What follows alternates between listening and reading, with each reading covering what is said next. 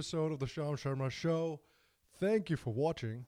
I appreciate you. Now, in our first story of the day, the government-appointed interlocutor for Kashmir, Dineshwar Sharma, reached Srinagar yesterday. Now, he's going to spend 3 days in the valley and 2 days in Jammu, and he will speak to the governor of the state, NN Vohra. He will speak to Mehbooba Mufti and to all related parties as well. Now, Dineshwar Sharma is a 1979 batch Indian Police Services officer from Kerala cadre, and he also served as the director of the Intelligence Bureau between 2014 and 2016. Now, the central government appointed Dinesh Sharma to be an interlocutor for Jammu and Kashmir. He is free to hold talks with any group that he sees fit, and he has been encouraged to speak to all parties involved. And after his dialogue, he is supposed to submit a status report to the center. Now, as director of the Intelligence Bureau, he was also working to investigate modules of the Islamic State in states like Kerala, Maharashtra, and Karnataka. He, in fact, wanted to start a policy of counseling and reforming these people in the fledgling Islamic State modules rather than arresting them and prosecuting them directly. Now, Chief Minister of Jammu and Kashmir, Mehbooba Mufti, also welcomed this development from the central government. She said, "Welcome the initiative of the union government appointing an interlocutor for leading a sustained dialogue with stakeholders in Jammu and Kashmir." I think this is a very good step for the central government to have taken as well, because along with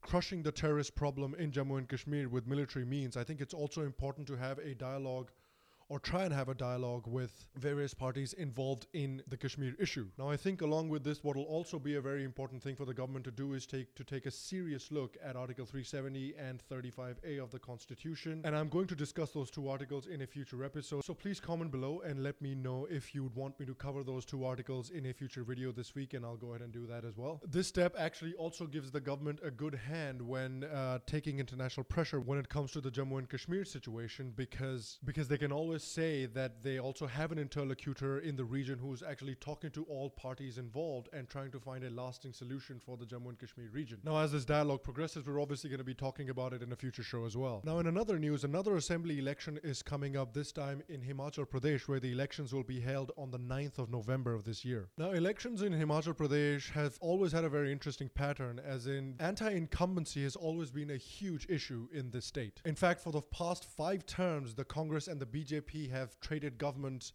pretty much every single time. And therefore, as can be expected, there's a lot of anti-incumbency against the current Chief Minister Veerbhadra Singh of the Congress as well. On top of the anti-incumbency stuff, the Chief Minister Veerbhadra Singh is also facing corruption issues where he's facing charges for disproportionate assets. And then to add insult to injury, there have also been a sort of rift between the party among the Chief Minister and some senior leadership. For example, there has been a conflict between Veerbhadra Singh and another senior cabinet member, G.S. Bali. And Veerbhadra Singh actually also skipped the rally that was organized by G.S. Bali in Kangra district recently as well. And of course, to add to all of this, one good thing that the BJP has also done with the leadership to make their chances better in this election is that they have announced Prem Kumar Dhumal as their chief ministerial candidate. Now again, this is an example of BJP learning from their past mistakes, particularly in Bihar, where they did not announce a clear chief ministerial candidate and they suffered quite heavily for it. So simply looking at trends and how elections in Himachal Pradesh tend to go and how high the anti-incumbency thing it really is, it does make logical sense to see that BJP will probably end up winning this election, but it'll still be an interesting fight and we'll keep it covered on the show as well. Now, in other news, Kamal Haasan has been in the news recently for making some remarks in a magazine in which he publishes articles. So essentially what he said, that Hindu terror is a problem in India and that the right wing cannot challenge talk of Hindu terrorists because terror has spread into their camp as well. Now, his comments were made in response to a question by Kerala Chief Minister Pinarayi Vijayan, who asked the superstar about what he described as recent communalization, which seeks to destroy the Tamil Dravidian tradition of peaceful coexistence. I have 2 problems with this paragraph right off the bat. First thing is that it's a little rich of Pinarayi Vijayan to talk about communalization and peaceful coexistence, particularly because the CPI and the Communist Party, which he belongs to, has had a long history, not just in India, but overseas across the globe, of not maintaining peaceful coexistence with people. A few great examples are, of course, the political killings that the Communist Party carries out in Kerala, the political killing that the Communist Party carried out in Bengal over the past few decades, political killings in China,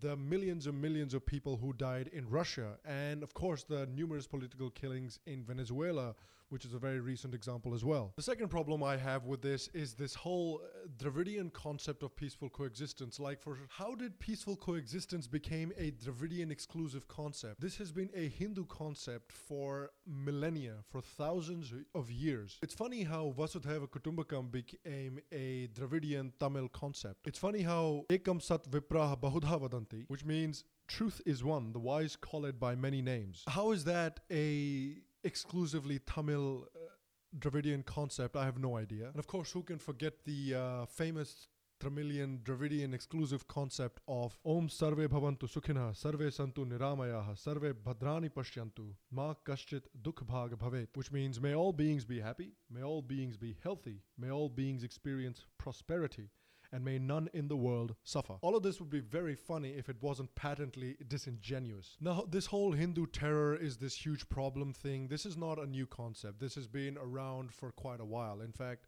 back in 2009, there was a report in WikiLeaks where Rahul Gandhi apparently told Timothy Romer, the bigger threat than Islamic terrorism may be the growth of radicalized Hindu groups which create religious tensions and political confrontations with the Muslim community. Now, his finance minister, P.C. Chidambaram, also parroted the same philosophy, and also quite recently, an eminent historian, Ramchandra Guha, also said the same thing, that Hindu fundamentalism is actually a much bigger problem than Islamic fundamentalism. So, of course, this is not a new thing. This has been happening for quite a while, and this has gotten a lot of traction with Indian intelligentsia and with Indian media. So let's look at some facts that regarding this issue. Is Hindu fundamentalism and is Hindu terrorism actually as big of a problem as it's made out to be? Now, there's a very good research done by a researcher called Rupa Subramanya, who wrote an article in the Open magazine. And this article doesn't use any emotional appeals. It doesn't use any sob stories to convince you of the argument. All this argument takes into account are facts. So the research has been done by the data collected by the Global Terrorism Database, which is maintained by the US-based National Consortium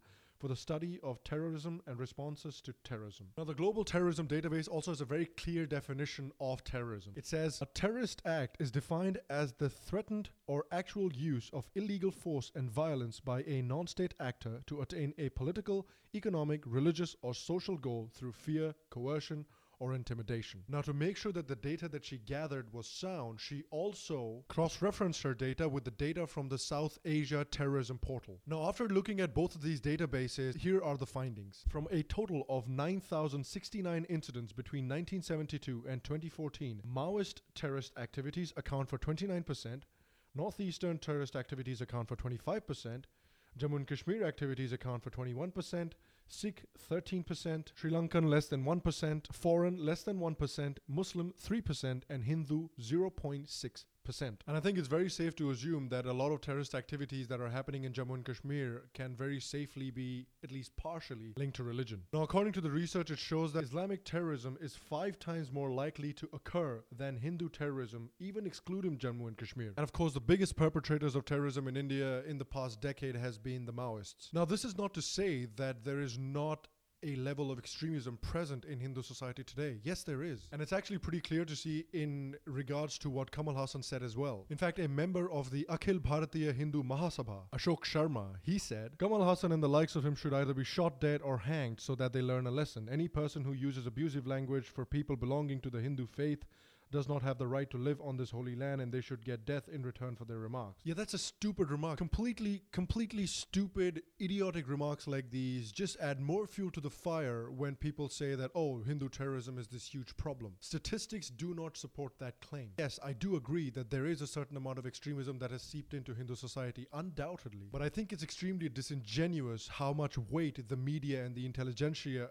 attribute to this problem. Look, what I'm trying to say is that if you look at the UPA 2 tenure from 2009 to 2013, crimes against Dalits actually increased by almost 20%. But no one went out and made the argument that the Congress party is actually the Dalit extermination party, or they're trying to exterminate Dalits from India. I'm just saying that there has to be a bit more nuance to this conversation. And Kamal Haasan knows exactly what he's doing. He's trying to play that game. And in India these days, unfortunately, the best way to gain instant credibility and the best way to become a darling of the intelligentsia and a darling of the media is to point out that how big of a problem Hindu terror actually is, and how it is actually a threat to the idea of India, and so on and so forth. Essentially what I'm saying is this is a much more nuanced conversation, And it's actually very disingenuous of the media and of a lot of people to suggest that Hindu fundamentalism is actually the biggest problem facing India right now. In fact, left-wing terrorism and Maoist terrorism, simply statistically speaking,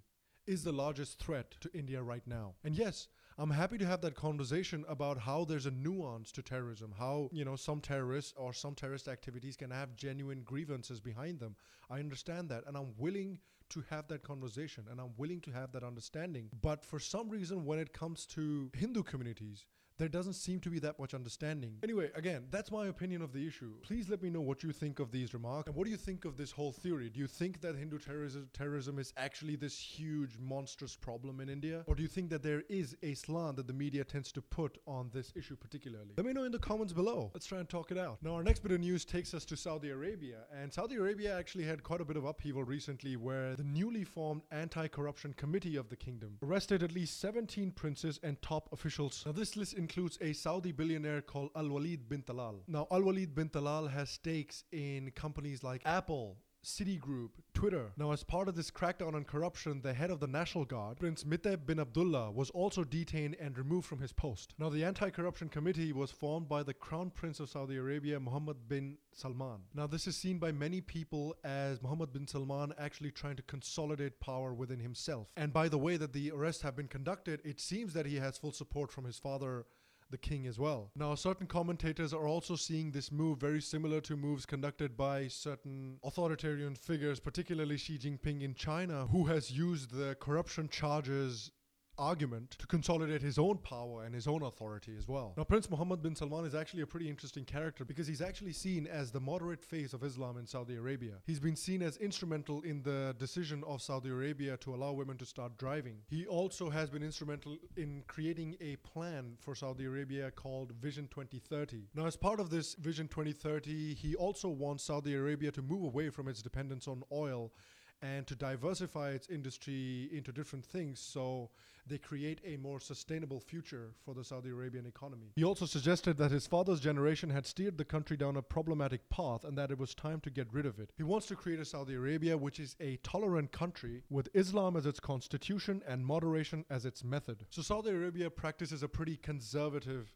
brand of Islam called Wahhabism. Under this Wahhabist ideology, women are of course not allowed to leave the house without a male guardian or supervisor. The government does not grant licenses to non-Muslim places of worship. And Saudi Arabia also has this outfit called the Mutaween, or the religious police. Now, the Mutaween in Saudi Arabia are tasked with enforcing Sharia as defined by the government, specifically by the Committee for the Promotion of Virtue and the Prevention of Vice. Now, the Mutaween have the power to arrest unrelated males and females caught socializing, anyone engaged in homosexual behavior or prostitution, to enforce Islamic dress codes and store closures during prayer time. So it's of course a very, very conservative country, and it's very interesting to see the crown prince of the country, who is going to be the future king of course, espouse such secular values and to say that the country needs to move away from conservatism to a more liberal brand of Islam. It'll be very interesting to see how his rule develops once he actually becomes king, how much of this is just talk and how much of this he's actually going to go ahead and implement. And the recent corruption crackdown that he has also undertaken might just be a way